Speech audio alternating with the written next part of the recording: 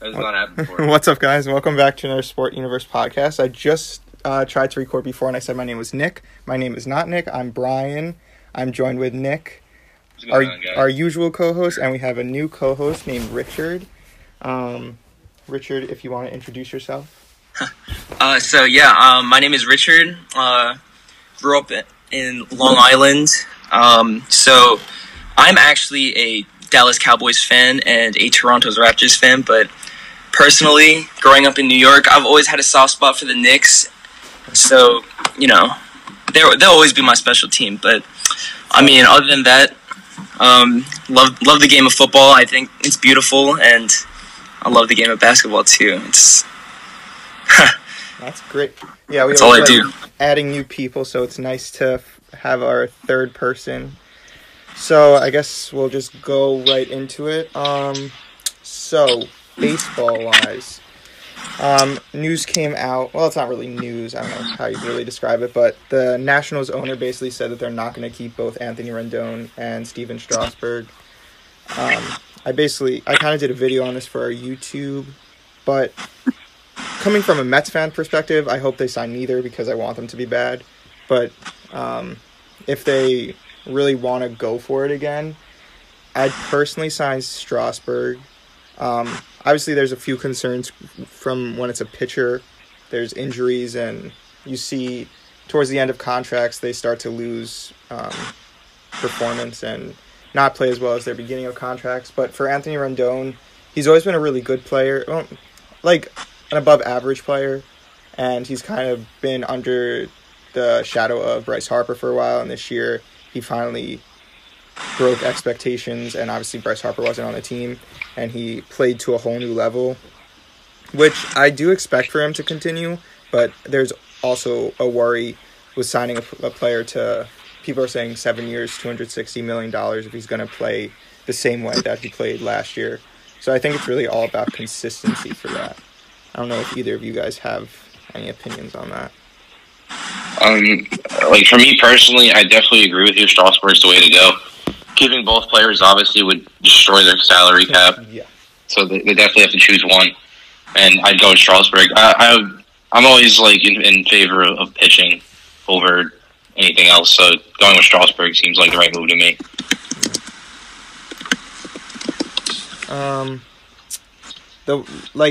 I see the whole pitching thing. The one thing that I have with that, when the Mets did their whole thing revolved around pitching, their whole rebuild, I always thought that it should be around hitting, but when you have a talent like Steven Strasburg, it's hard to come by in baseball, which is why I think he's a big piece to them.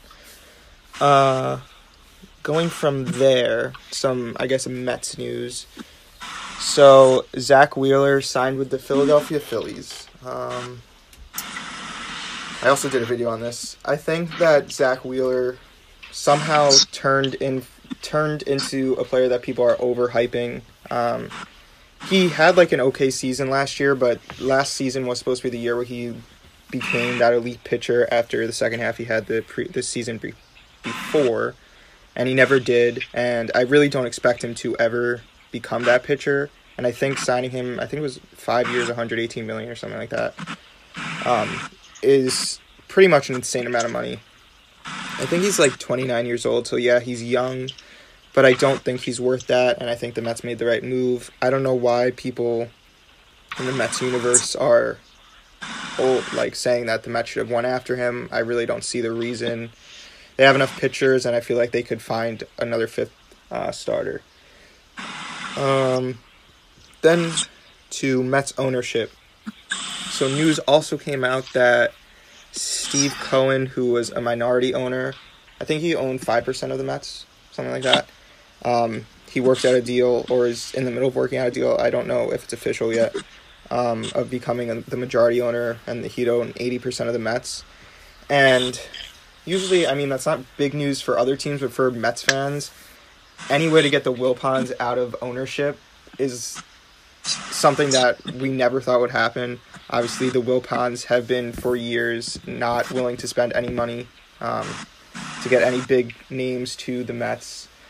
And Steve Cohen already said that when he becomes owner, he's willing to spend a lot of money. But the one caveat to the whole deal is that Jeff Wilpon and Fred Wilpon are still going to have their roles for 5 more years, I think. And that's still a good amount of time, so there's still some waiting to be done with that. Nick, you want to talk about the Yankees? Sure, yeah. So, coming into this offseason, it was pretty obvious the Yankees wanted Garrett Cole, and the rumors have been swirling around. They were going to offer him a massive deal, and today kind of broke what that deal is going to be. It hasn't been confirmed by the Yankees yet, apparently, but I did see the MLB. They posted about it on Instagram. So the offer is that the Yankees are going to offer Garrett Cole 7 years, $245 million. Wow. Which is a ton of money. Personally, I think he's worth it. He's 29. It's similar to a CC deal back in 2009.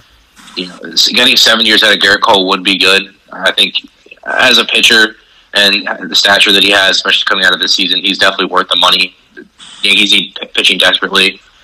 It's all really going to depend on what the team. I think the A's, not the A's. The Angels are offering him too.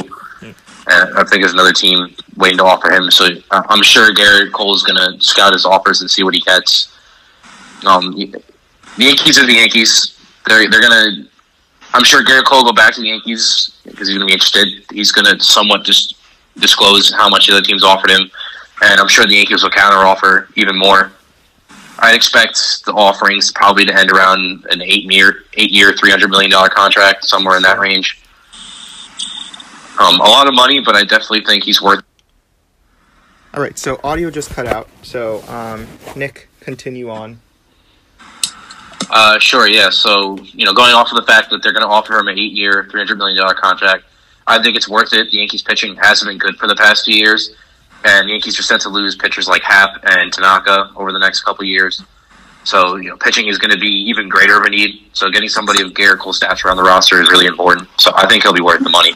Yeah, I think there's definitely a point that, even if he might not stay at elite level for all of his years, you still have to be willing to spend that type of money to get a pitcher like Garrett Cole. From that, I guess we'll go into football. So, first, I guess before we get into the rundown, we want to talk about Antonio Brown a little bit.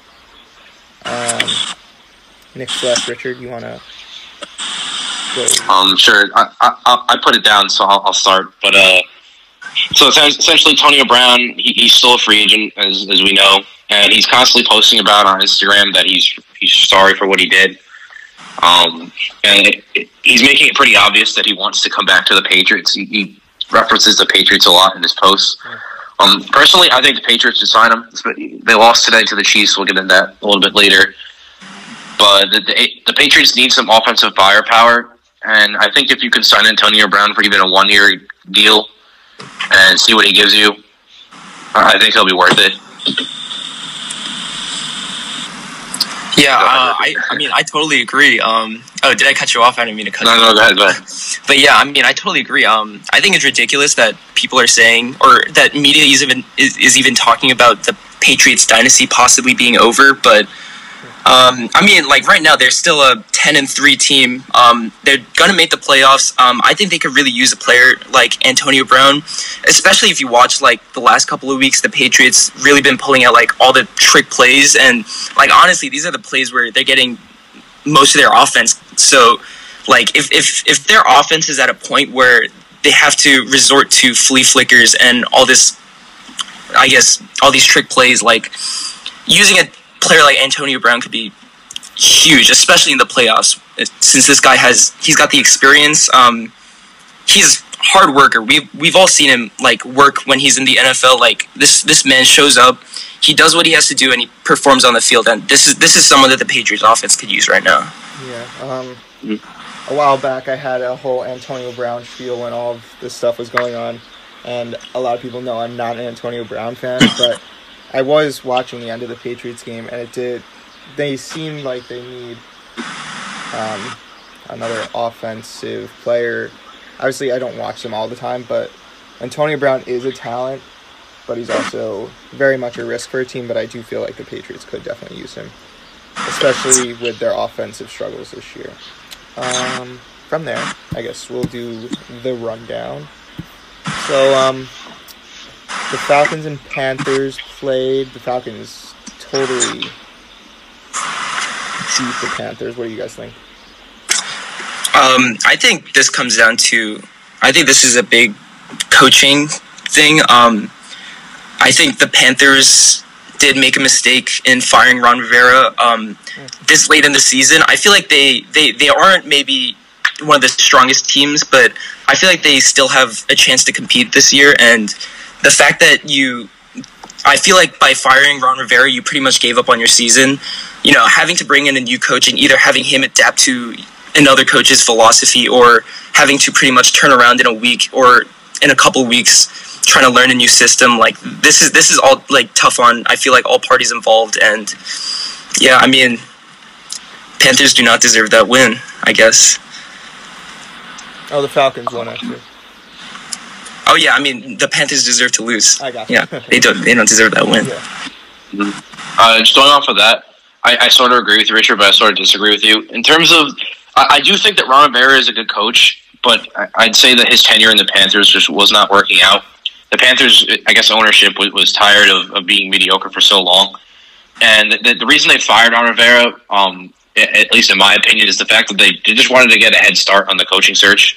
They wanted to be that first team that really has first dibs at a new coach. I'd say that they probably weren't expecting to make the playoffs or make a deep run this year, especially with Cam Newton out on the IR. So yeah, I think they're just trying to get a head start for next year. I definitely say obviously they do deserve to lose. That they're kind of a team that's doesn't really have an identity right now, especially with an interim head coach. But again, like the Panthers have talent between Christian McCaffrey, who's borderline MVP caliber player this year. Kyle Allen's he hasn't been great. Definitely going to need a longer period of time before we can really judge how good he is. Luke Kuechly. So the team definitely has some talent. It's just I think they've been so mediocre with Ron Rivera for so long. They made one Super Bowl, and obviously they didn't win. So I think they were ready to move on. On the Falcons side, the Falcons are such a weird team for me because like they blow out weird teams. Like they blew out the Saints, and it seems like they have talent. They just can't seem to put it all together on a consistent basis. And as I said in the past podcast, I think Dan Quinn might get fired at the end of the season. So yeah, I mean, I think especially this year in the NFL, we're seeing a lot of coaches like deciding games. I feel like there have been a lot of major injuries, and like I think this year like coaching is very highlighted, and I think between these two teams, coaching was probably the biggest issue on both sides. And I guess just having more time and experience with that squad, the Falcons were just able to come out with that win. Yeah. Obviously, you guys know I don't have much to add on the football end. So from there, the Ravens and Bills played. This was a game that people were wondering if the Bills would finally be able to show that they're a legitimate team. They ended up losing to the Ravens. Go ahead, guys. I mean, you want to start? I can start. I don't mind. Yeah, go ahead and start on all of them. I think the Bills are a really underappreciated team this year. Obviously, I say that because they beat the Cowboys, so I'm inclined to say that a little bit. But yeah, I mean, everyone's saying, "Oh, I mean, these Bills, like, when will they beat a good team and show that they're competitive?" But I think the fact that they stay within 7 of this Ravens team that has Lamar Jackson potentially could be a generational talent. He's about to smash that Michael Vick record. I mean, yeah, this guy has been playing lights out. I think he should MVP is either between him and Russell Wilson. Yeah, but I mean, the Bills played well. They held him to 24 points, stayed within one score, and yeah, I mean, well, it was a really well played game by both of them. And the Ravens, Lamar, you got the league MVP in there. So what can you do? Yeah, I totally agree. On the Bills side, Their defense has been phenomenal this year, and Josh Allen has taken leaps and bounds in terms of his performance this year. I'd say he's second out of that draft class in terms of quarterbacks, next to Lamar Jackson as of right now. The other side, the Ravens, best team in football as of right now. They're so hot. Lamar Jackson's MVP caliber. It was a pretty good game to watch. The Bills are definitely a playoff team, and so are the Ravens. So, I guess as Richard said, if you're the Bills, you lost 24-17. It's only a 7-point difference. It's not that bad. And on the Ravens side, the Bills have a really good defense. So this is like a good game for both teams. I think the Bills could potentially make not a deep playoff run, but I don't think they'll get knocked out immediately, especially because their quarterback is just so young. I think just give them. I think this year just go to the playoffs, see what you can do, and then worst case scenario, come back next year. That defense is going to still be there. Hopefully, Josh Allen will get better, and from there, I think the Bills got a good future. I think they're also coming up on a good time when the Patriots are, quote unquote, I guess, declining. So this is a perfect chance for them to take that division, Mm-hmm. Actually, I do have something to add for that. I was talking to my brother about this. So obviously the Patriots just lost, and the Bills lost too. But I always have this weird thing when it comes to generational teams like the Patriots, and especially since the Jets are in that division. I don't want the Bills to beat out the Patriots because then I feel like there's a new powerhouse, if you guys understand what I'm saying. Spoken like a true Jets fan. Yeah, Jets fan. I don't want there to be a new team that we have to battle against, and I want it to keep on being the Patriots till the Jets end up beating them out. But there's a time for something, so we'll see from that. From there, the Bengals played the Browns. The Bengals ended up losing and not getting 2 wins in a row after they beat the Jets. I don't know how that happened. So yeah, I guess we go. I was so high on the Browns this year. I think that's one of the issues that they're really struggling with this year. I feel like they came in with new head coach, bunch of new guys, and everyone's relatively young. They're not a bad football team. I think they just need a couple years, and I think everyone needs to calm down. And they just were riding a lot of hype coming into the season, and this game should have been a win. Honestly, I think it's a lot closer than it should have been.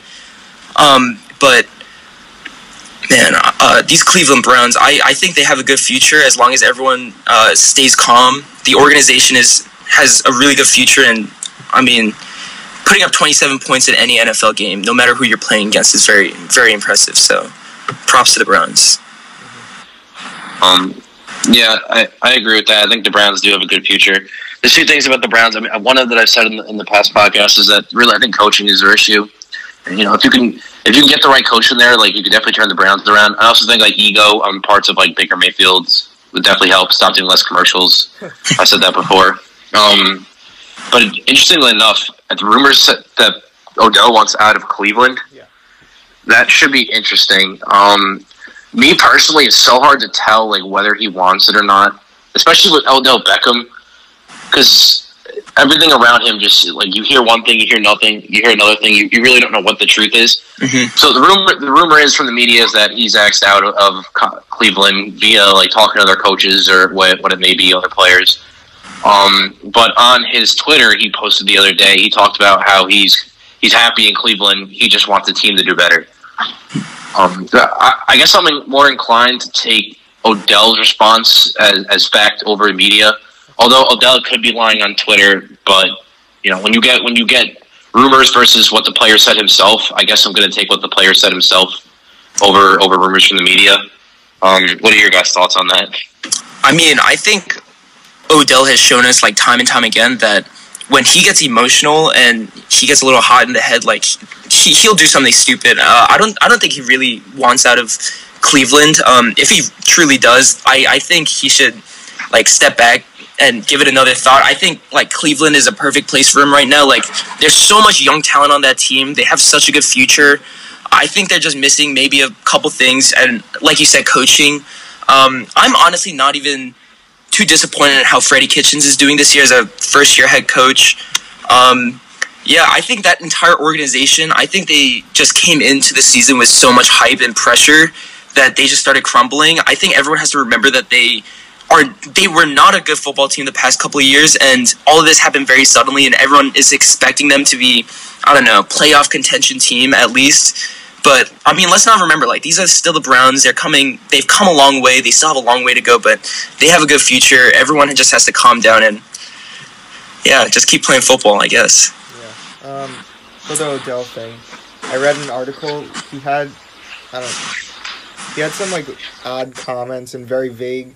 He basically said, I wish I had the quote in front of me, but he said something to the point that I can't say I want to stay here, but I also can say that I am here, so I really don't have any comment about it. And talking that vague about a team that you're on shows me, at least, that he doesn't like what's going on with the Browns and probably wants to leave. I feel like he definitely is making a mistake with that. That's what happened to his whole, what's the word?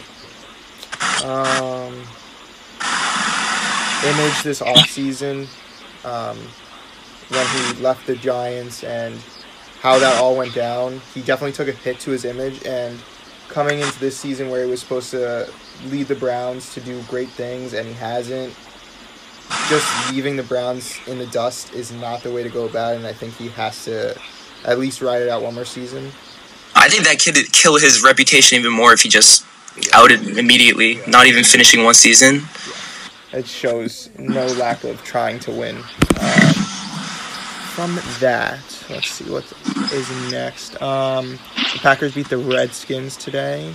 Packers are now 10-3, while the Redskins are 3-10. So Packers definitely a playoff team.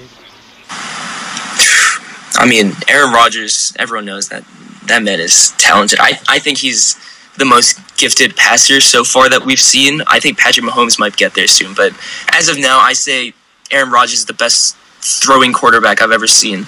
And I mean, the Redskins, not a good team. This was, I guess, kind of expected. I mean, the Redskins are also one of those teams that I feel like struggle a lot with mediocrity. They're always just one of those 8-8 teams. I think like Kirk Cousins was on that team. They, for like 3 straight years, they went like 8-8 or had like one tie or something. But yeah, I mean, no surprises there. Aaron Rodgers is Aaron Rodgers, and the Redskins are the Redskins. Both teams still have a lot of stuff to figure out, though. I think. I think the Packers are one of the top teams in the NFC, and I think they have a. I think I want to see them play the Seahawks in the playoffs. I think that'll be a good game. Yeah, I definitely agree. Like the Packers have been doing well behind Aaron Rodgers this year. I think the Packers' biggest issue is going to be their lack of depth at the receiver/tight end positions.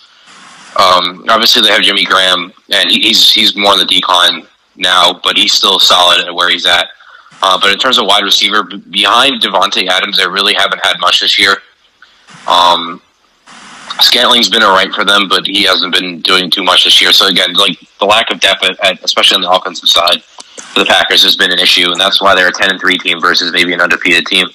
You know, 10-3 is not too shabby. Don't get me wrong there, but and their defense, as I've spoken before, the Packers have done nothing but pretty much build their defense over the past couple of years. So their defense is in position to do well come playoff time. It'll be, you know, won't be too much of a weakness for them, which it has been in the past. On the Redskins side, that organization's a mess, and it all really comes down to bad ownership. The Redskins just don't have good ownership. They haven't found a head coach that they've been satisfied with for a while now. Yeah, the Redskins are just a total mess, in my opinion.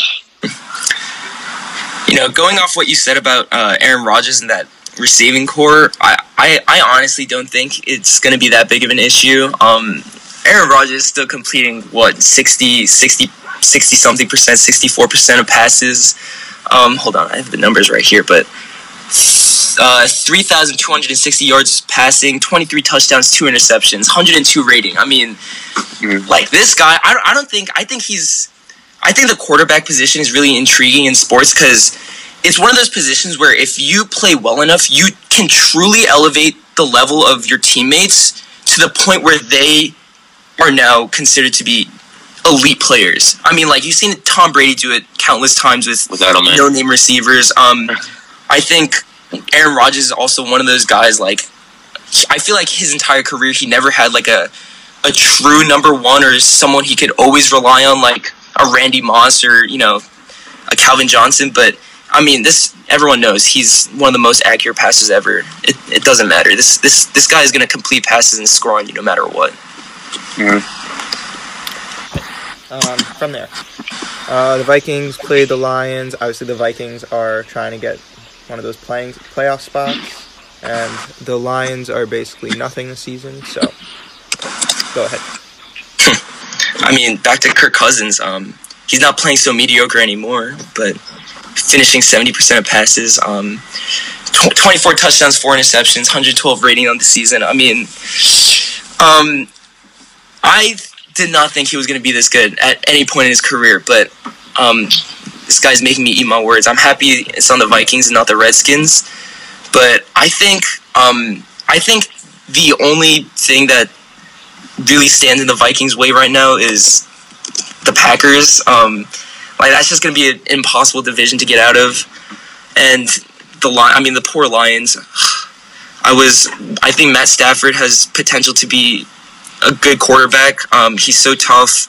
He has the abilities to make plays. It's just, I think they just need more pieces around him, and they better do it quick because Matt Stafford is not getting any younger. Yeah, I totally agree with you on the Vikings side. Kirk Cousins has definitely played above expectations in terms of his career. The Vikings started off kind of slow this year, but they definitely heated up. When you have a receiver core with Stephon Diggs, Adam Thielen, Kyle Rudolph, Treadwell. Don't forget Dalvin Cook. Yeah, Dalvin Cook. Yeah, so their offense has been pretty good. They're one of the most talented rosters in the NFL. So, on the defensive side, they're not shabby either, right? Everson Griffin, you can go on and on. But yeah, so the Vikings are a pretty good team. I guess they're kind of like the Bills in terms of we're going to have to see what they do in the playoffs, because if they're kind of getting hot at the right time towards the end of the season, so we're just going to have to keep an eye on them. On the Lions side, I also agree with you there, where they need more pieces, and I don't know if Matt Patricia's really the answer at coaching either. In terms of, like, when you look at the Lions' offense, right, it seems like their offensive line is really where the issue is at. They haven't really had a firepower running back yet, or something to really packs a punch since maybe like Barry Sanders. So that might be a good addition for them. In terms of wide receivers or receiving spots, they have Hawkinson, and he's been solid for them. Kenny Golladay, I think he's been a really underrated receiver this year. He was like second in touchdowns in terms of receiving. So I think like he has decent wide receiving core with Marvin Jones right behind him. I think the offensive line is probably the number one spot where you got to address. And I wanted to say, didn't they draft an offensive lineman this year? I think they drafted a center. I can't remember exactly what they drafted, or was it 2 years ago now? Yeah, but I would definitely say address that offensive line. That'd be the number one key for the Lions, and take a look at maybe coaching. I think having Matt Patricia on your team, I think it could be huge, especially because he seems like a Bill Belichick coach. I mean, he seems like Bill Belichick on the defensive side of the ball, and we all know like Bill Belichick can really shut down your offense. I think the next step for the Lions is just, they probably know full rebuild. I think they should start with their defense first if they want to keep investing in Matt Patricia, but otherwise, like, start putting pieces around Matt Stafford. Mm-hmm. From there, probably one of the best games of the week. The 49ers ended up beating the Saints 48-46. Both teams obviously in playoff position, so definitely an important game to talk about. I don't know. This 49ers team reminds me a lot of the Colin Kaepernick 49ers team. Like, I can't say that they're not a good team because they're 11-2, and that defense is also just so good. And Jimmy Garoppolo has been playing pretty well, but I don't know. It's just something about that team just seems so off about me.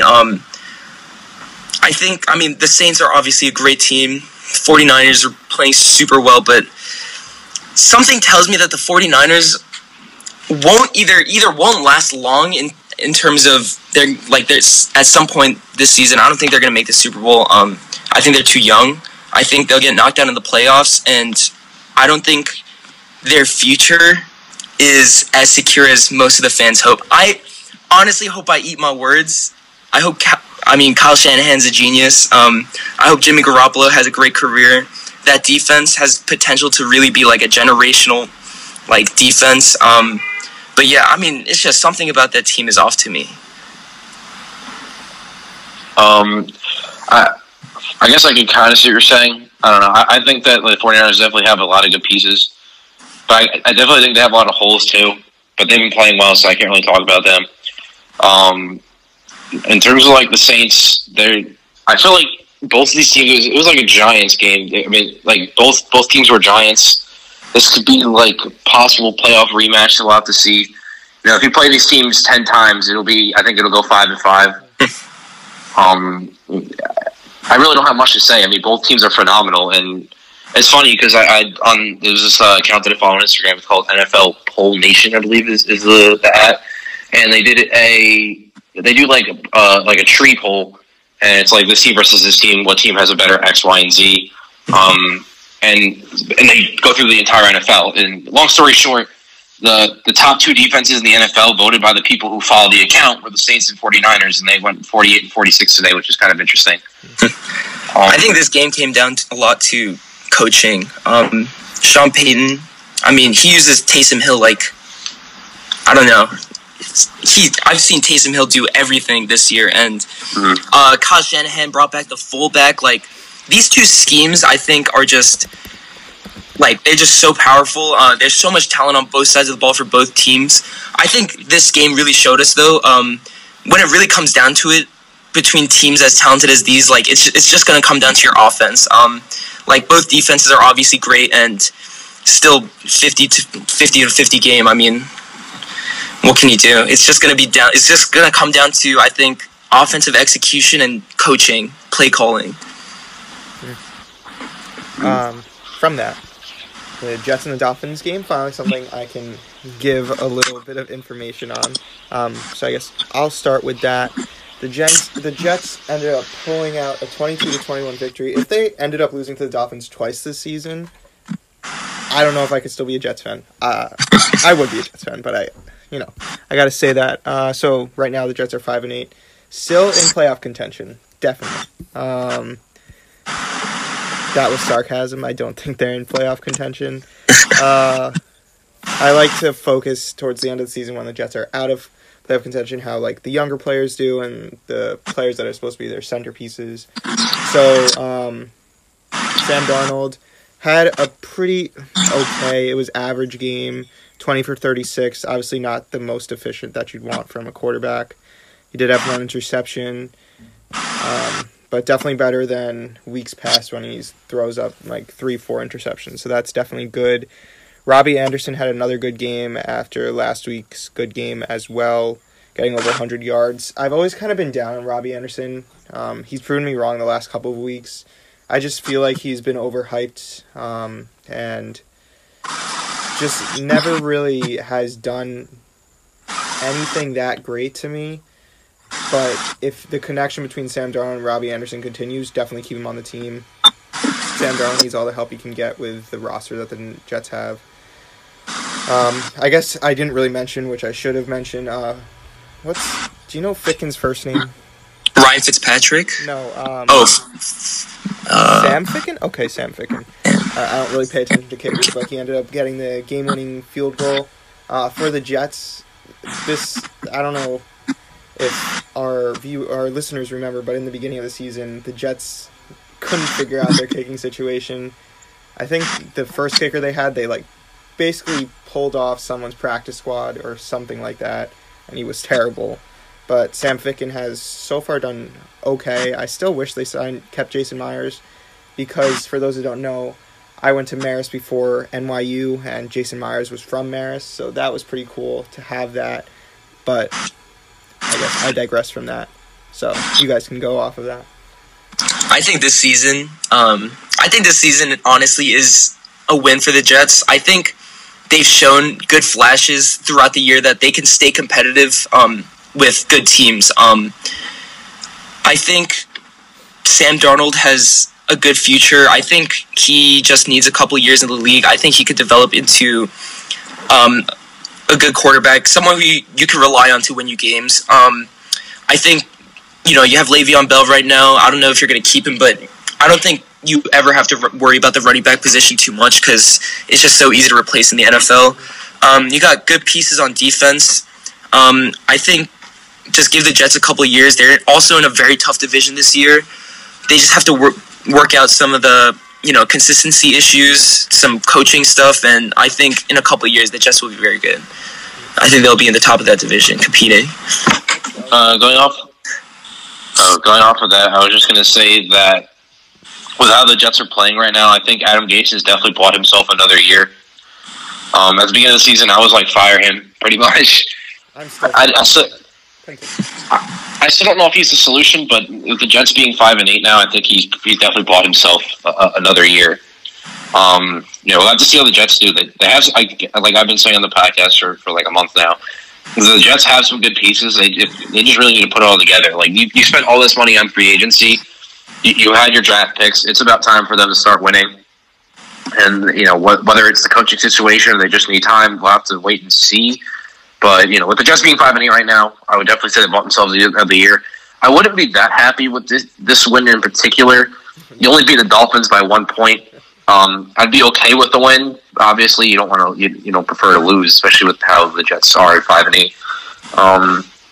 You know what though? I personally believe no matter what, like these guys on the field are still like football players. Like in the NFL, a win is a win, no matter who you played against, no matter what the score was. The win was the win. I think the Jets. I think the fact that it was close against the Dolphins puts a little more pressure on the Jets players just because they're the Dolphins and they're known as not being a good team. I think everyone did expect the Jets to win this game. So coming into, close game like this against a division rival who you did lose against to earlier this season, coming out with a 1 point win, still a win. Like, I'd say Jets fans go take that and celebrate.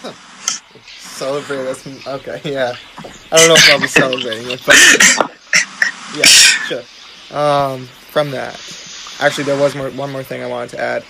Off of what Nick said, I do agree that he bought himself another year. Speaking about Adam Gase, I still just don't think he's the right coach for them.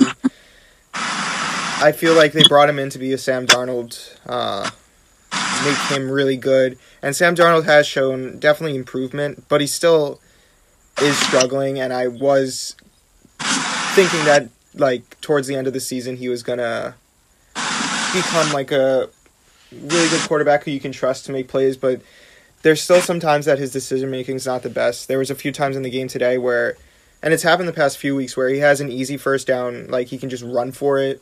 Like you have like an easy 7 yards to get on a run, and he decides to throw the ball long and lose their first down chance on a third down. And I think some of his decision-making is still not the best, and I think Adam Gase was supposed to be that fixer, and he still hasn't been, but I guess I'll give him another year because he has gotten them to 5-8, so, yeah.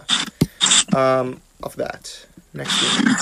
Let this load. Okay. Buccaneers, Colts. Probably really not that big of much of an important game. I mean, both of them are now 6-7, so there's still a chance for playoffs, but I don't really see it.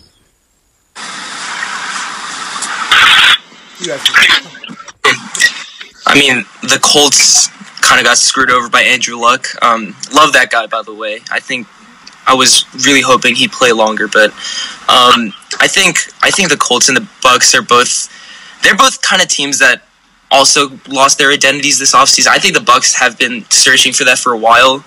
I think both of these teams are just they just have no direction right now. They don't know what they're doing. They're just, I think, going to be stuck at mediocrity again for a while. And, I mean, until something really big happens for either of these teams, they've been relatively quiet this year.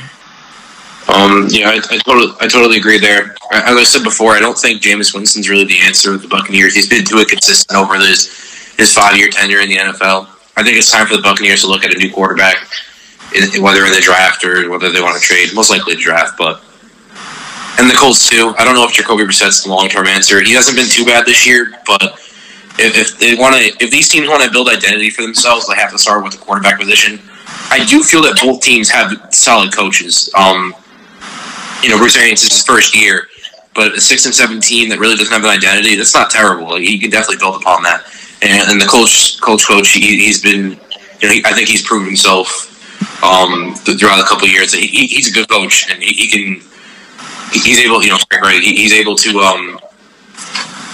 able to coach a team, especially when he had Andrew Luck. So I think the Colts do have the upper hand against the Buccaneers just because their O-line is so solid and they do have good pieces on defense. But, I mean, we still have to see a lot more out of these teams before they can enter any real conversation of, honestly, anything. In a surprise win for the Broncos, they ended up beating out the Texans, which definitely hurts the Texans when it comes to playoff contention. I mean, for the Broncos, they're basically out of it, but it was a really solid game for Drew Lock. You guys can go. I mean, Drew Lock's been phenomenal the past couple weeks. I mean, he's made his first start, I think, last week. He hasn't been playing badly. The Broncos are winning, and that's really all you can ask out of this kid. So they beat, good team in the Texans this week. 38-24 is a big win against a good team. I mean, they don't have much riding on this season, I don't think, but they have a good future. I think they should be really happy with how they played this week. Yeah, I totally agree there. In terms of Drew Lock, I had the two quarterbacks that I knew weren't really big out of last year's draft, but I believed in was number one Gardner Minshew and Drew Lock. I followed both of them throughout their college careers, or towards the later end of their college careers when they came into draft contentions. And I believe both of them have really high ceilings. So I think that Drew, for the Broncos to continue with Drew Lock starter, I think it's a really good decision. And as it proves, again, they beat the Texans, really good team today. Texans could easily be a playoff team. So I think the Broncos are again in a coaching search, and that's really their problem.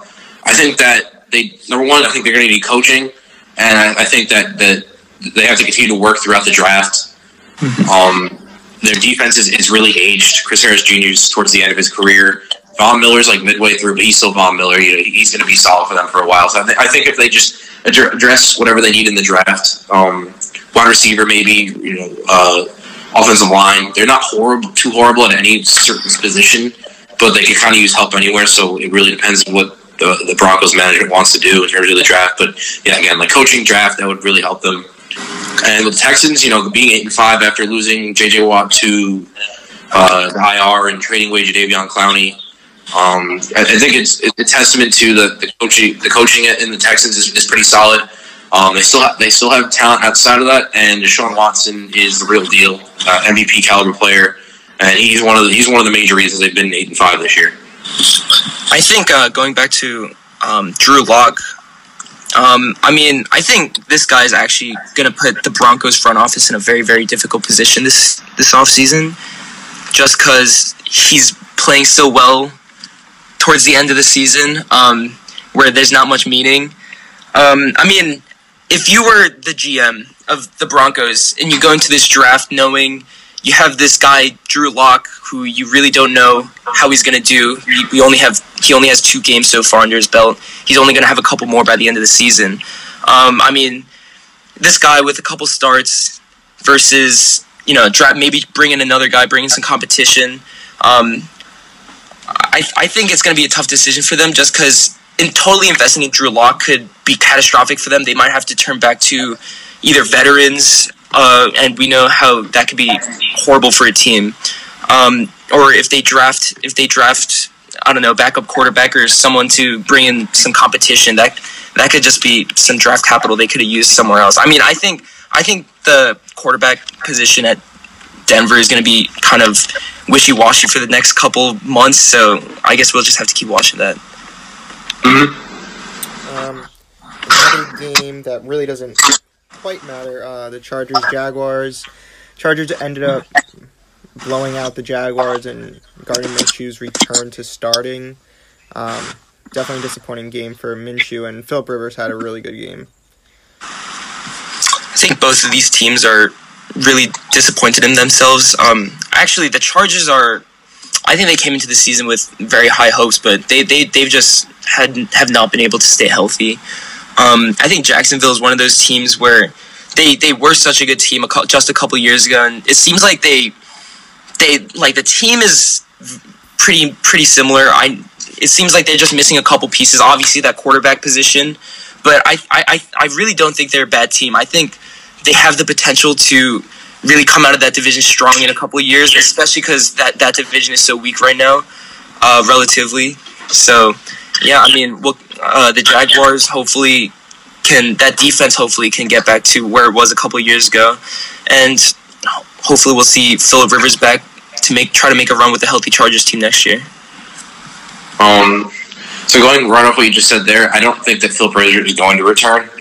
I do think they're going to try to I don't know what they're going to really do with him. They may let him go and move on and start rebuilding, or just draft a quarterback. We'll have to see what they really decide to do. But I feel like the Chargers have good talent, but their coach is not terrible. I think that Phillip Rivers has been inconsistent this year, and I think it's one of those teams that's struggling to find their identity.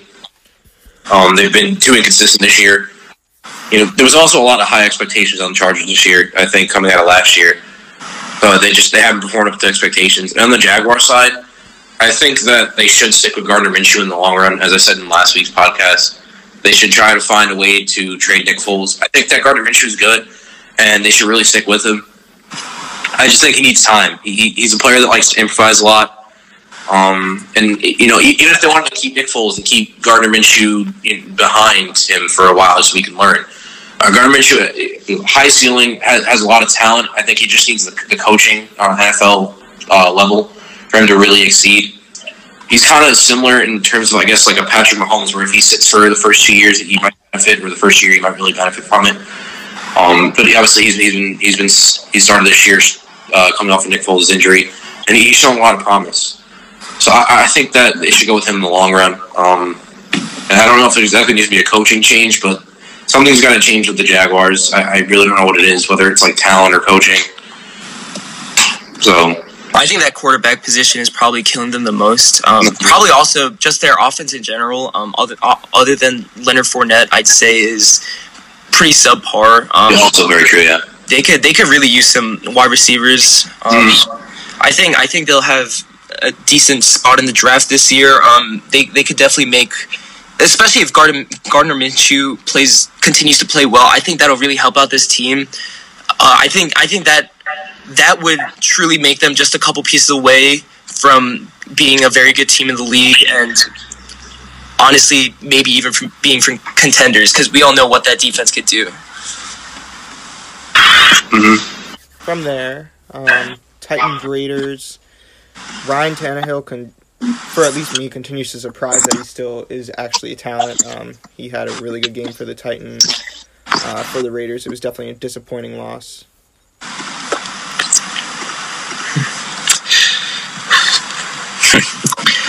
I think Ryan Tannehill is going to be an interesting case because I think he just turned 31, so this is pretty much quarterback prime. I mean, I think that a lot of quarterbacks hit their first prime around, I'd say 26, 27, maybe even a little earlier, but that's mainly based on basic understanding and just using your athleticism. And I think around 30 to 35, a lot of quarterbacks will get another.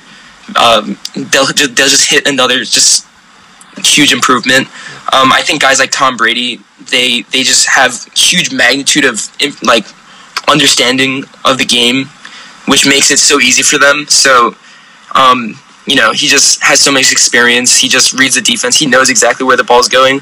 I think Ryan Tannehill is hitting that second peak right now. Obviously, we don't know how good he will be, but I think he's starting to understand the game a little more. And the fact that he's on a new team, new system, maybe he feels a lot more fresh. He feels like he can, start something up again here. I think Ryan Tannehill has good potential to be the future quarterback for this team.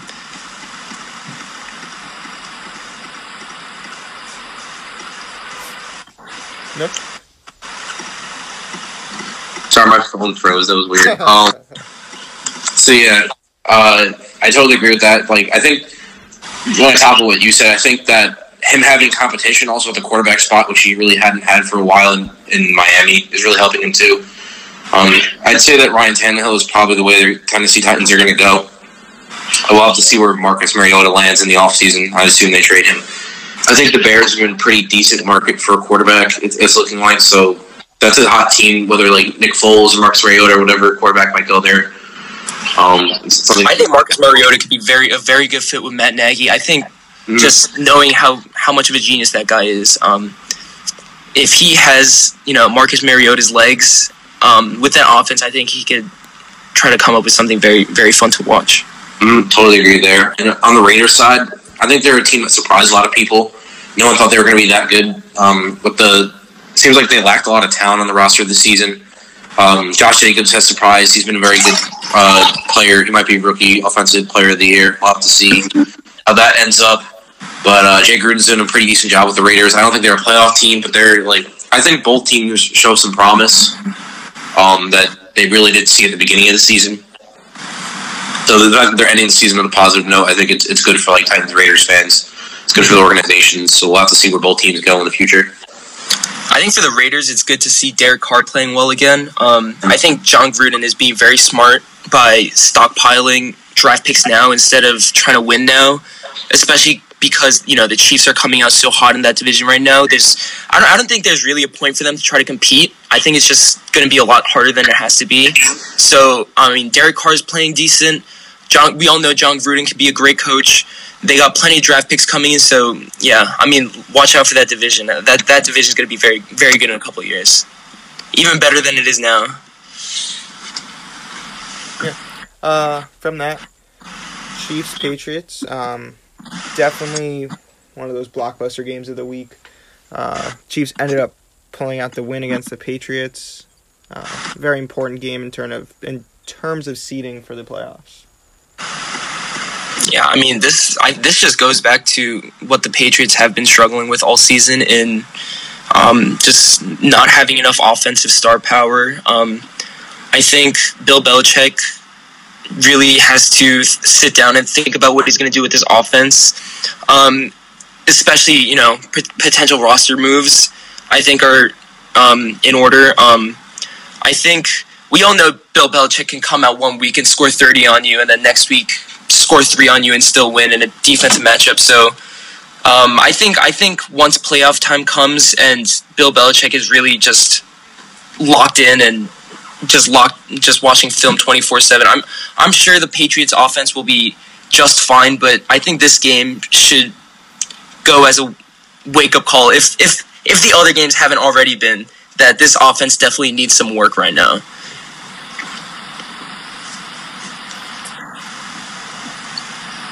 Okay, I'll take next place for right now. Nick, are you back? Now I am. I don't know, my phone keeps freezing. That is so weird. Okay, that's fine. Yeah, so I definitely agree. I wouldn't worry if I was the Patriots. On the Chiefs side, they're kind of getting their momentum back after having Pat Mahomes out and a couple injuries. They've had a rough start to the beginning of the season, but it seems like they're finally finding their footing again. On the Patriots side, I would say that it's kind of interesting when you look at who they've lost to so far. You can look at it two ways. So when you're looking at their losses, right, you have the Houston Texans, 8-5 team, playoff team, most likely. You're going to have the Ravens, 11-2, one of the best teams in the NFL, if not the best right now. And now you're looking at the 9-4 Chiefs. So you have 3 very solid teams that they lost to. So you could either take it one of two ways, and I'm not really sure where I land right now. I guess I'll leave it open for you guys. So one, you can look at, okay, they've lost to the worst teams. That means they're not as good as those teams. But at the same time, it's like they've only lost to the best teams, so that means they're a pretty solid team. I guess if I'm going to look at it, if you're going to look at it in terms of this is the Patriots, right? They're going to be a playoff team, and the Patriots are at their best in the playoffs most of the time. They're gonna take these losses and they're gonna learn from them, and they're gonna improve upon themselves. So the fact that they've lost in the regular season versus the postseason is really important. I'm back. Yeah. I guess I can take this one. I would probably look at it as the Patriots losing to the best of the best is probably a sign that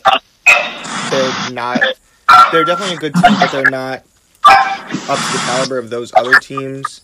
And I feel like if you're losing to such teams of such talent, those are the teams you're facing in the playoffs. And if you're losing to them, I feel like it's going to repeat itself. I shouldn't be saying that as a Jets fan because I've learned many times that the Patriots end up doing the exact opposite, but I'm going to stick with it right now. I think the Patriots, I think this is one of the most fun Patriots teams to watch just because there's so much intrigue around it. But the Patriots, they lose to these good teams. I think these losses just all highlight the need for offense. I think because they just have been beating all these other teams, but just losing to these very good teams, I think it just shows that they are able to compete, and they're just missing that key offense, that key on offense that will, I think, help them go over the top and become a real contender this year if they're not already, you know. Yeah. Next game, a team that's getting hot at probably the exactly right moment. The Steelers beat the Cardinals this week, 23-17. Steelers go to 8-5, while the Cardinals are at 3-9-1. So, obviously for the Steelers, a very important game. Mike Tomlin, once again, continues his no-losing season streak. The Steelers they've been going through a lot of stuff this year. I think Mike Tomlin really proved how good of a coach he is by not having a losing season this year. I think this team will have to go through some sort of rebuild in the very near future. I don't think they're at where they really want to be, especially coming out of the AFC. So, 6 point over the Cardinals. Kyler Murray's been playing very well. It's a really tough. The Cardinals have been getting much better. This was a really fun game to watch just because there's so much. It's just another two more teams with so much intrigue around them. You really don't know where they are, how good they really are, and it was just one of those football games. So going off the Steelers, I definitely agree that they're going to have a rebuild soon. And then Mike Tomlin's a great coach. They hardly have a quarterback. Their roster's kind of depleted over the past couple of years in terms of losing Antonio Brown and losing Le'Veon Bell. We lost Ryan Shazier. There's been so much talent lost in that roster, and they still haven't really gotten worse in terms of a win-loss record. But again, that just goes to show that Mike Tomlin's a really good coach. And I think that they're in a decent position to start their rebuild, too. They have good young talent, especially on their defense between Minkah Fitzpatrick and T.J. Watt. They've been really good for them. On the Cardinals side, as I said before, I think the Cardinals have a solid coach, and they're a really young team. They have a lot of young talent. And with the record that they're at, I think they drafted really well. They're one of my favorite teams that drafted out of last season. I think that they're only going to improve at 3-9-1. They're probably going to get a solid draft picks out of that, so they're only going to get better over time. Cardinals are not a team that's going to win now, but I think you look, they'll slowly improve over next year, and then the year after that, they might become a playoff team. Watch out for Kyler.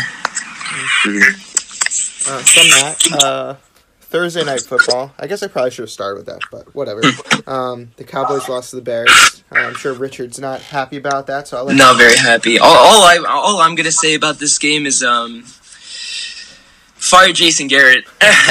If the Cowboys do not fire Jason Garrett at the end of the season, even if we win a Super Bowl, if Jason Garrett is still in that locker room at the end of, by the beginning of next season, I will refuse to watch a Cowboys game until they do.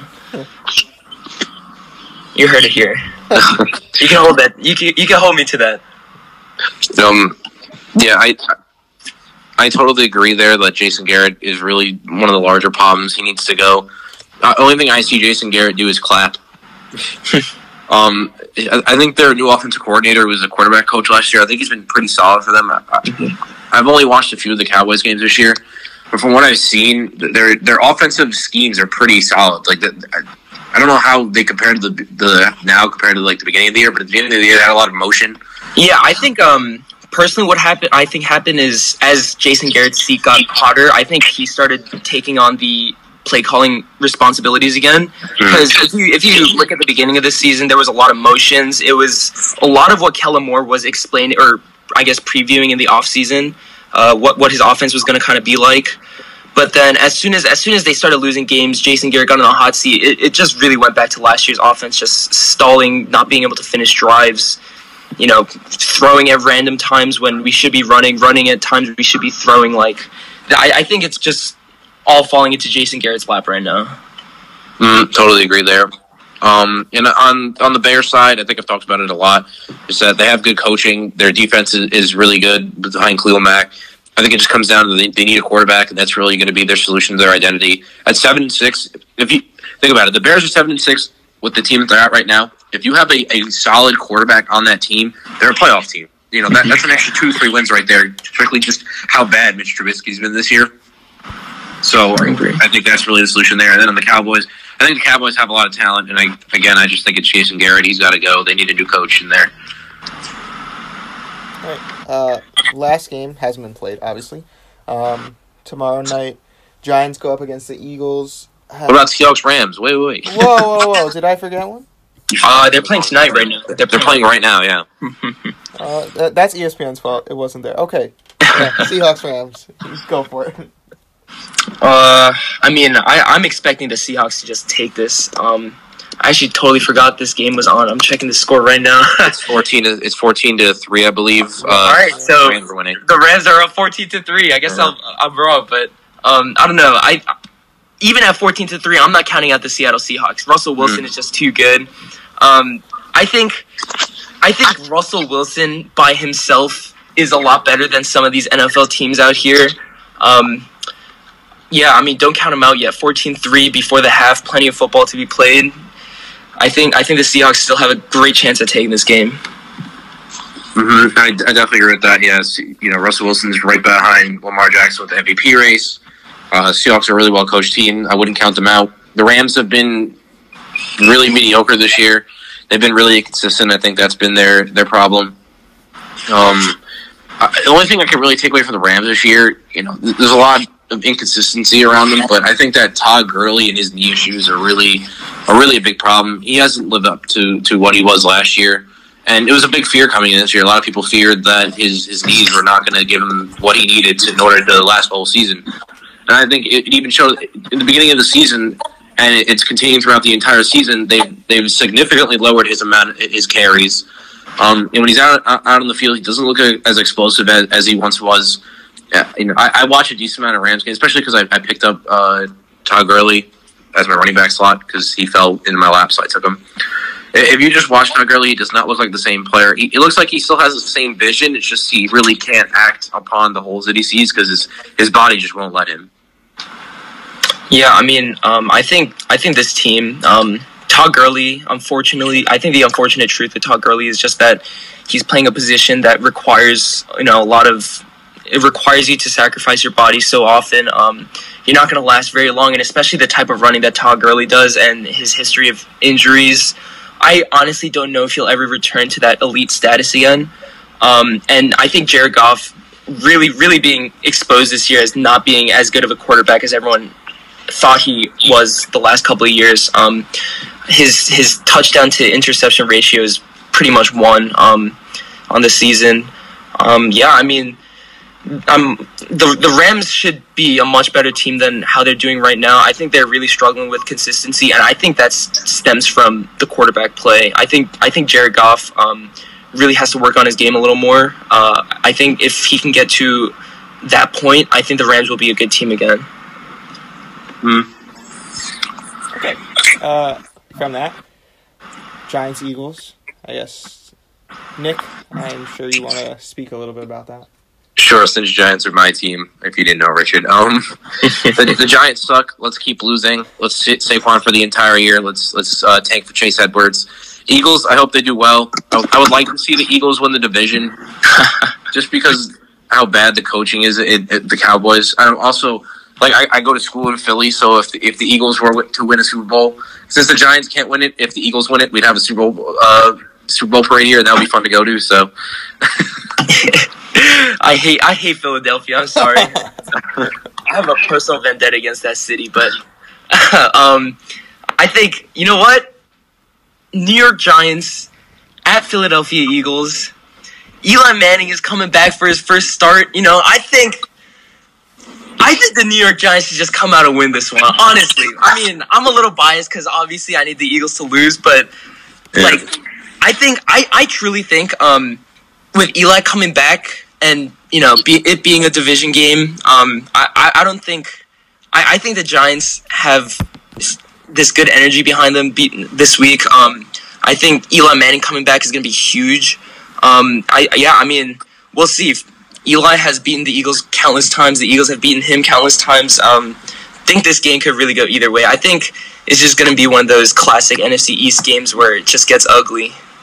I have to say, I would be in total shock if Eli Manning comes out there and just looks amazing. Like, that would be insane.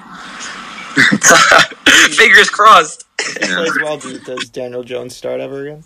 I think he does, yes. You still cut Eli Manning at the end of the season. Yeah. Like, I don't care. Eli Manning could come out there and look at, like, top prime Tom Brady. The amount of salary cap that he is hitting on us, he needs to go. You think he's a first ballot Hall of Famer, Eli? I do not think he's a first ballot Hall of Famer either. You think he's going to be in the Hall of Fame, though? Yeah, I think he probably will. Yeah. All right. I guess that's it for the NFL. Good job, guys. So, NBA time. I'll give them a little break. So, there's a lot of Knicks stuff to discuss. A lot of different ways to take this, but basically David Fizdale was fired this week. I feel that I've learned some more stuff than the video after the video that came out. There's some rumors that he got into some altercations with some of the players. One of them was not really physical, but basically was one of the players shoved him, and then they got into a little fight with each other. I don't know what happened, but I feel that I still definitely feel that David Fizdale should have gotten some more chances with the Knicks. I feel that he wasn't able to implement what he actually wanted to. I think that James Dolan put pressure on the Knicks front office and then, of course, David Fizdale to win games because that's all James Dolan cares about, which is good to some degree, but also he's always impatient whenever the Knicks try to rebuild, and that's always why the Knicks can never fully get to the heights that they could. I mean, they gave up with the whole Kristaps Porzingis thing really quickly. Obviously, there was other things involved. But how the season has went, it started off with Kevin Knox not starting, which I don't understand at all. And players like Marcus Morris and Taj Gibson, while they definitely do give them the most opportunity to win, obviously they have 4 wins, so that's not really working. And they need to give these younger players time to develop. And I think James Dolan just wants them to win, but they're not going to win if they don't act with a little patience for a little bit and let these players develop. I feel that everyone had this sense of optimism with the Knicks going into the season because we felt like we finally had a direction. After they lost out on the big free agents, it seemed like, okay, now's the time to rebuild. They're not going to get any huge free agents the next couple of years.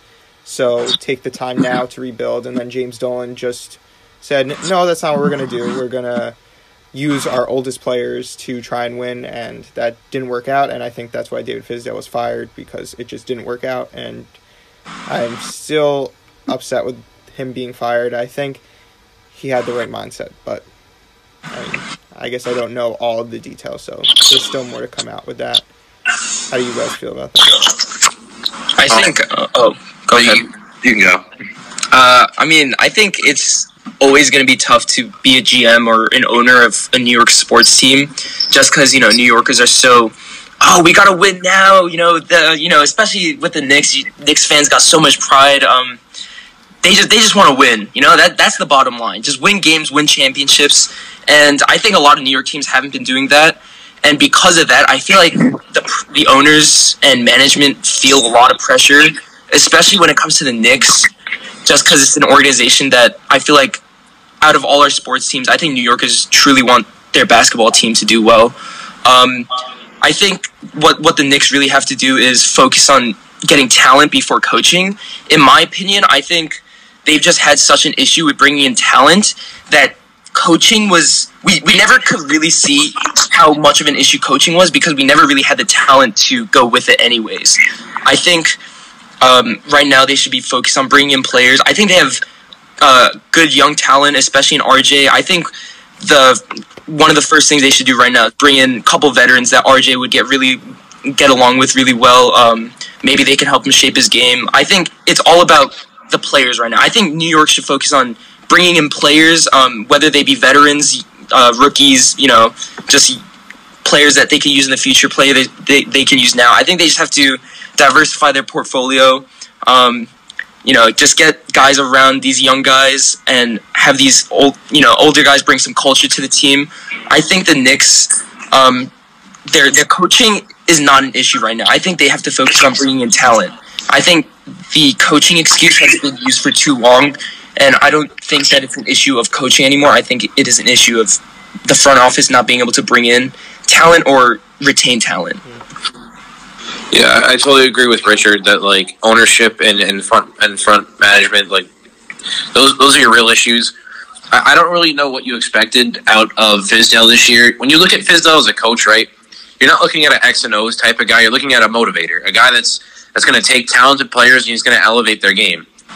And he may even develop talent, right? But he's not a guy that's really gonna win games with a bad roster. I don't think that's necessarily his role there. In terms of like, if you're looking, that was my major complaint that I saw about him, was that the sets the Knicks were running were really the issue. And again, it's like you could run a million sets with these guys. The talent that the Knicks have on the roster right now, it's not going to be enough to win for them. And at the same time, I really don't understand what firing Fizdale really does for them, because they're not going to get a head start on the coaching search because it's so early in the season. And if the Knicks were better, like what does that do for them? The Knicks were obviously not going to be a playoff team this year. If they play better, then you're just losing opportunity at draft stock. And that's all the really Knicks really need. The way that Knicks played after they didn't get Zion and after they didn't get any free agents this summer, the Knicks set themselves up for I forget it was the 2022. I think it's 2022, 2023. I can't remember which year it is. Yeah, that free agency spot. In order, they'll get good free agents there. They'll draft until then, and that's when the Knicks will become a dynasty again. And that's kind of how they set themselves up. They set themselves up to start building a culture, to start acquiring talent, and they kind of I think they listened to the fans a little bit too much, and they kind of imploded everything, all the positives they had going there. I really don't know what direction the Knicks really want to go right now, because who's an available coach that's really going to help them win right now? I really don't know. Yeah. And again, with basketball, I think coaching is important. But in basketball, you have 5 guys on the court, and at the end of the day, especially basketball, the talent you have on the court, it matters a lot.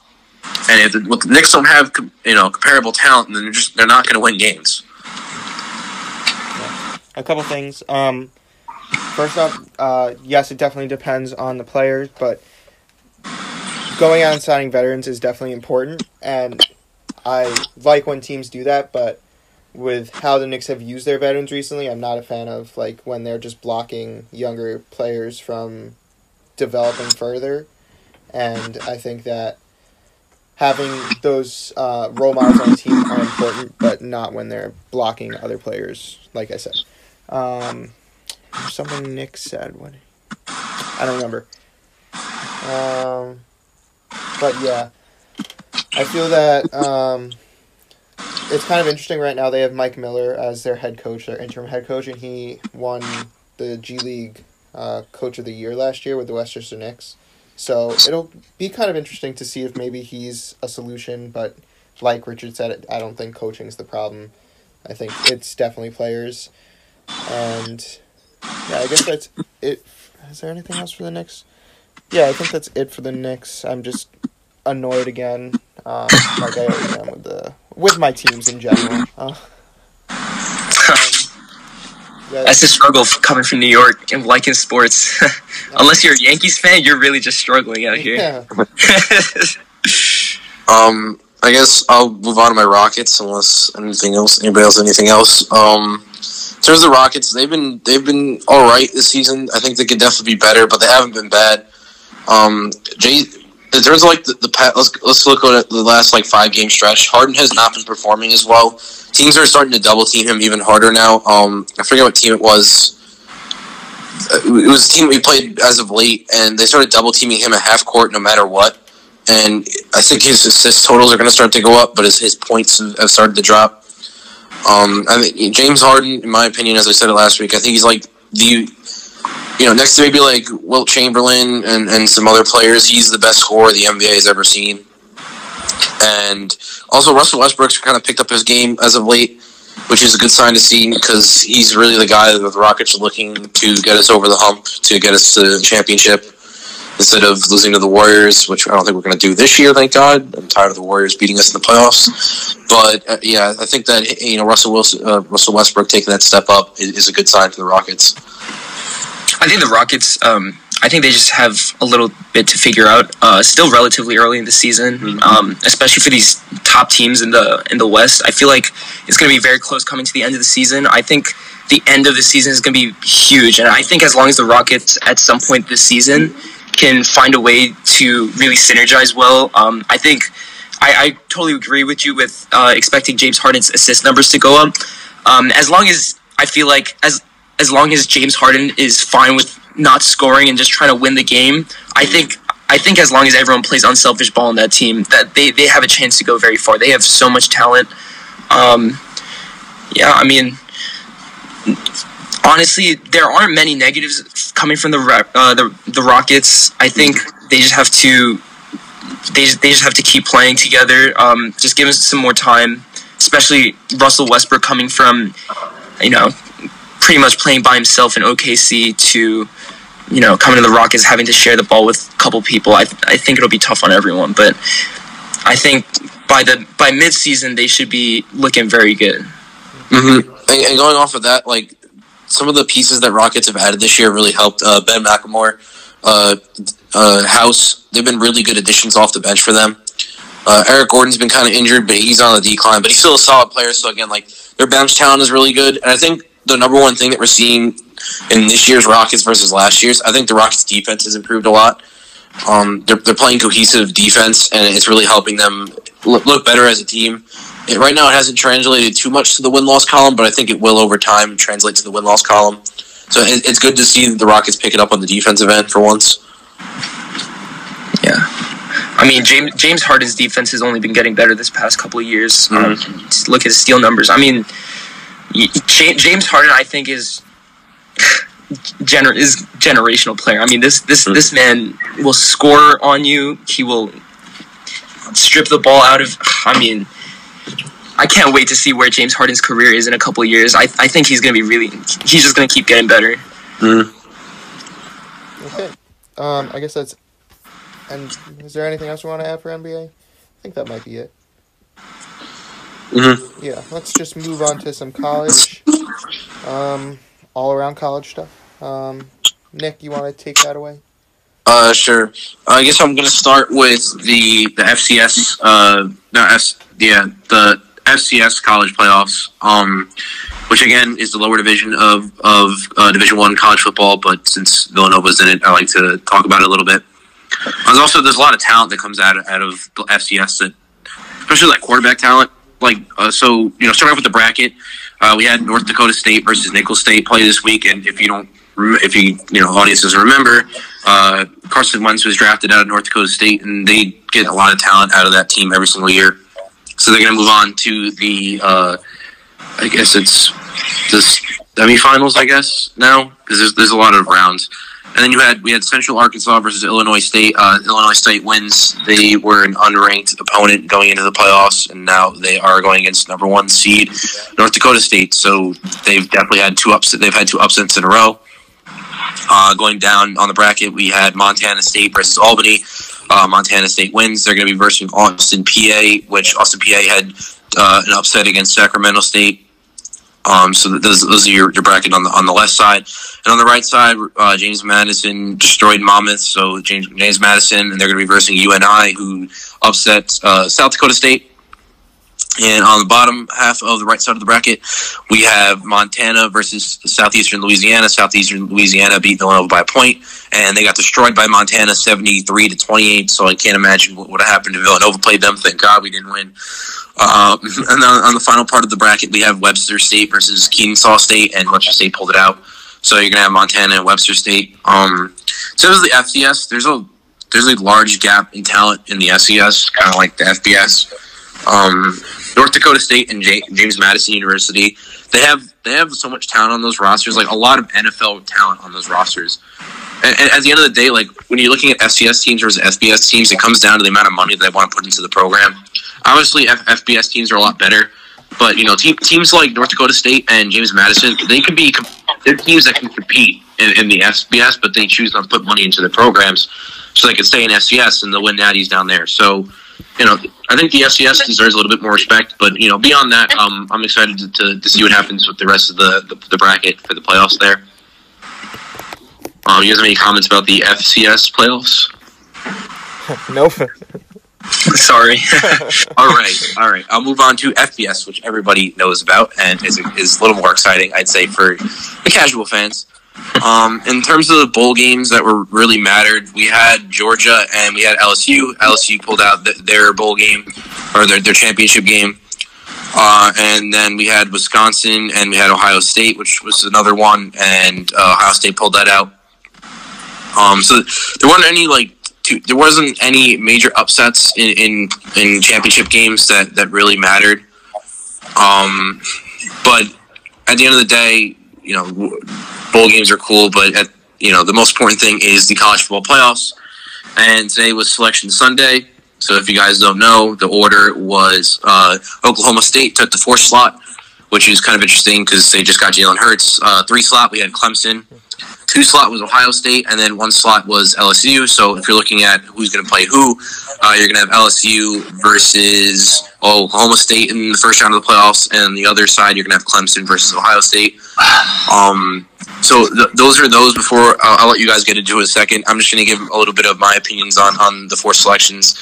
I definitely think it's interesting how Oklahoma State got back into it.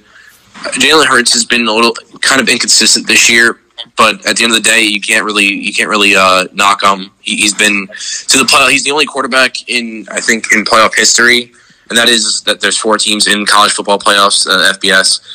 He's the only quarterback that's ever been to the playoffs on 2 separate teams. So you can't really knock Jalen Hurts there. He should be a draft pick after this year. And then Ohio State and LSU, I think that LSU deserved the higher slot strictly just because they beat better opponents later in the season, and that's why they got the number 1 slot. Both teams are equally talented, and it's a coin flip who would win those games.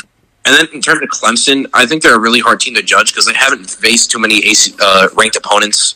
ACC is pretty bad. I do think that Clemson's good, but I'd probably say they're the weakest of the teams going into the playoffs because they haven't been battle-tested as much.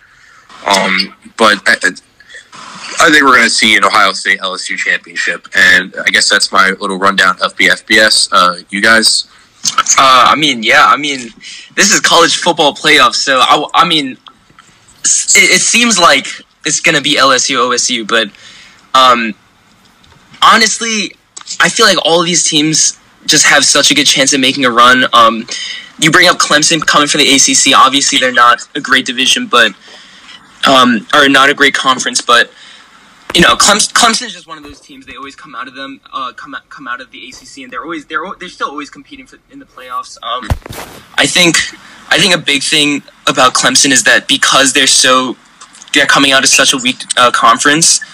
I think it's really interesting once they get to the playoffs because I feel like that's where they really have to turn it up. I think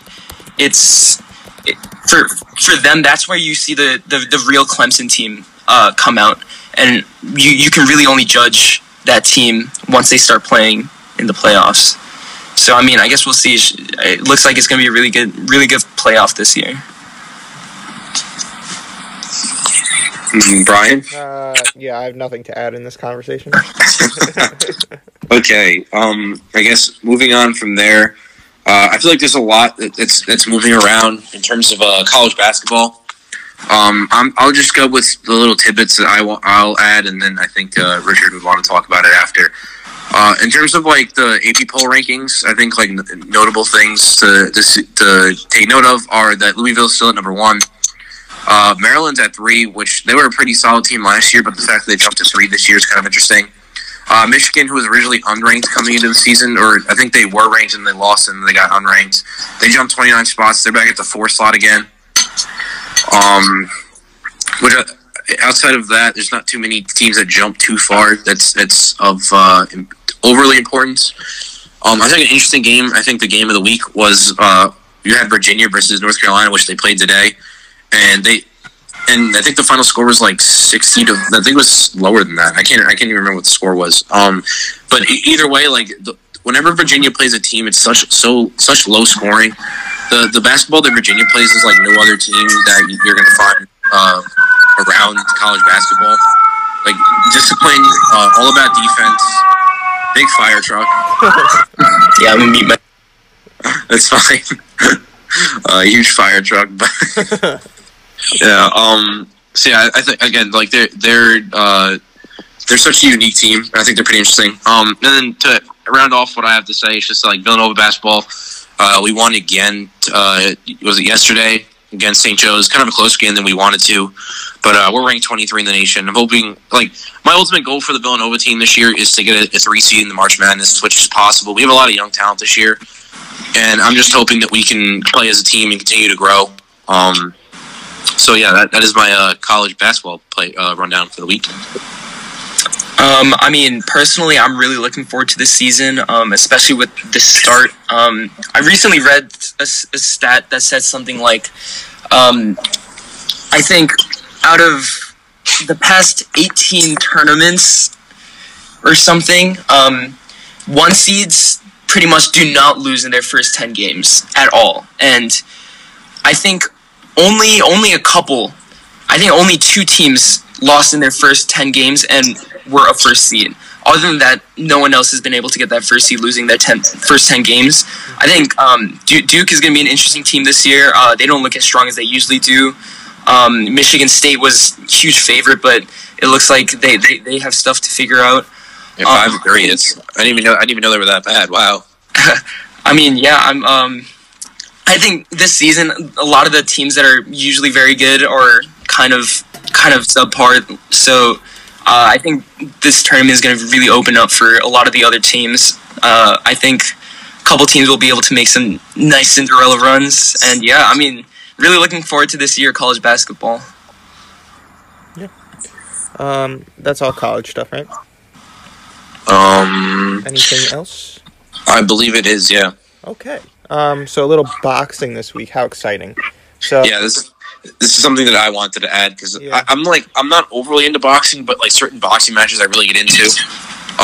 So the boxing match that was like really big this week was Andy Ruiz Jr. versus Joshua. I forget his last name. I just Anthony Joshua. Yeah, Anthony Joshua. I don't know why I can't remember if Anthony comes before or after Joshua, but it's Anthony Joshua.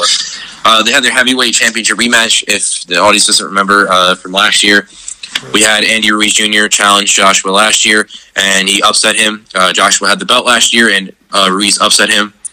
And then we look at the battle, or the fight that what happened, was it yesterday, I believe. Joshua came back and won his title back. Personally, I really love Andy Ruiz Jr. He's my favorite boxer. I just think he's like such an interesting guy because he's so out of shape, yet he's such a good fighter. And like, me being a little bit overweight myself, when overweight people get a W, we all get a W. So, so it's fun to watch him box. I think what really hurt him was that apparently he gained like 16 pounds since his last weigh-in in like August. He weighed in this fight. He's like 6'1". He weighed like 283 versus Joshua, who lost a little bit of weight and focused more about fighting than weightlifting. Like Joshua's in really good shape, and Ruiz just likes to eat tacos. So it's like, you kind of expected him to lose, but Ruiz is such a good fighter. So I don't know. I find it really interesting that Ruiz is able to compete on such a high level at the weight and like health that he is. Do you guys have any comments about that? I guess I actually paid attention a little bit to this boxing. I didn't watch it, but I kind of how to say this nicely, I was rooting for Anthony Joshua. I feel Andy Ruiz deserved to win last time, but like everyone saw that it was Anthony Joshua was much more in shape, and I feel like put much more into his training compared to Andy Ruiz. Obviously, I wasn't there, and I can't say for sure, but it seems like Anthony Joshua cared more, and I guess that might seem unfair, but I'm going to go and say that. Andy Ruiz, if you're listening, I'm very sorry. Also, you shouldn't be listening to us. Yeah, that's basically it. You got anything, Richard? No, I don't. Okay. I wish I did, though. I wish I did. From that, a little controversial topic this week. Usually they're more broad, but for this week we wanted to talk about the James Harden dunk. I guess, Nick, do you want to provide a little background on it? Sure. So there was a game last week. We had the Spurs versus the Rockets. Rockets had a pretty decent lead. They were up by 17, almost 20 at one point in the game. Eventually, long story short, the Rockets ended up blowing it. They went to overtime, and the Rockets lost in overtime. Was it double overtime or one overtime? Yeah, I think it was double overtime. Okay. Typical Rockets move. We blow a lot of leads. That's been one of our major issues this year. We just go on terrible runs, but I digress. The issue is that, keeping in mind that the game went to overtime, there was a play where James Harden stole the ball. He was open by himself on his own side of the court, and he dunked the ball through. It went through the net, came back up through the net, and, from the naked eye, in a really quick moment, it looked like the ball didn't go through. But if you take a good look at it in replay, or even from the naked eye, you could see it too, that the ball actually did go through the net. So essentially, the point should have counted, but the refs counted it as the ball not going through. I guess just based off the naked eye. And if you would have counted that basket, if you do the math, obviously the fact that they went into overtime, the Rockets would have won the game. Now, in my personal opinion about it, also, I guess before I do that, a little bit more background. The Rockets wound up calling a timeout very recently after the dunk, and Mike D'Antoni, Rockets coach, tried to challenge the call on that the ball actually did go through. And apparently he waited too long in the timeout to do so. I really don't know what the rules are around it, and I think that's part of the problem. Again, it's my personal opinion. I think the rules surrounding challenges is a really big issue. The coaches really don't know the rules, and the fact that I don't know the rules is all right, but the fact that the coaches don't know the rules is really bad because they're coaches, right? I think that the NBA needs to take their time, and they really need to make these rules clear to the coaches because the coaches don't know what's challengeable versus what is. The challenges have been really wishy-washy. There needs to be more consistency around what coaches can challenge. I think that's the key, and it needs to be explained better to them. In terms of what's going to happen about it, because the Rockets did put a complaint, and apparently Adam Silver has time to say whether they're going to replay the game or it's going to count as X, Y, and Z. I feel like the NBA should just let it go and just take an initiative to make a change into the future and just make the rules clear. To go back and replay that game, I think would just be kind of crazy because people paid for those tickets, and there's something in the media. There's so much that goes into just having one game, and the replay of that game would just be kind of ludicrous. I think just again take the initiative to make the rules clear and just move on from here and just try to make it better for the rest of the NBA. Yeah, I totally agree. I think the NBA is handling this pretty well. I think the only thing they really can do right now, and the only thing they should do, is really make sure this doesn't become a really weird, precedent. They should really come out and make things as clear as possible, especially in terms of challenging. I think one of the things that's tough about having a challenge option or the option to challenge a play in sports, because you see this all the time in football too. I feel like 99.9% of the time, there's always going to be someone who wants the other side of the call, right? So to every person, every play looks different. I feel like the fact that we go back and look at it in slow motion, frame by frame, actually makes things a little less clear for us. I think in terms of challenging, by adding another person,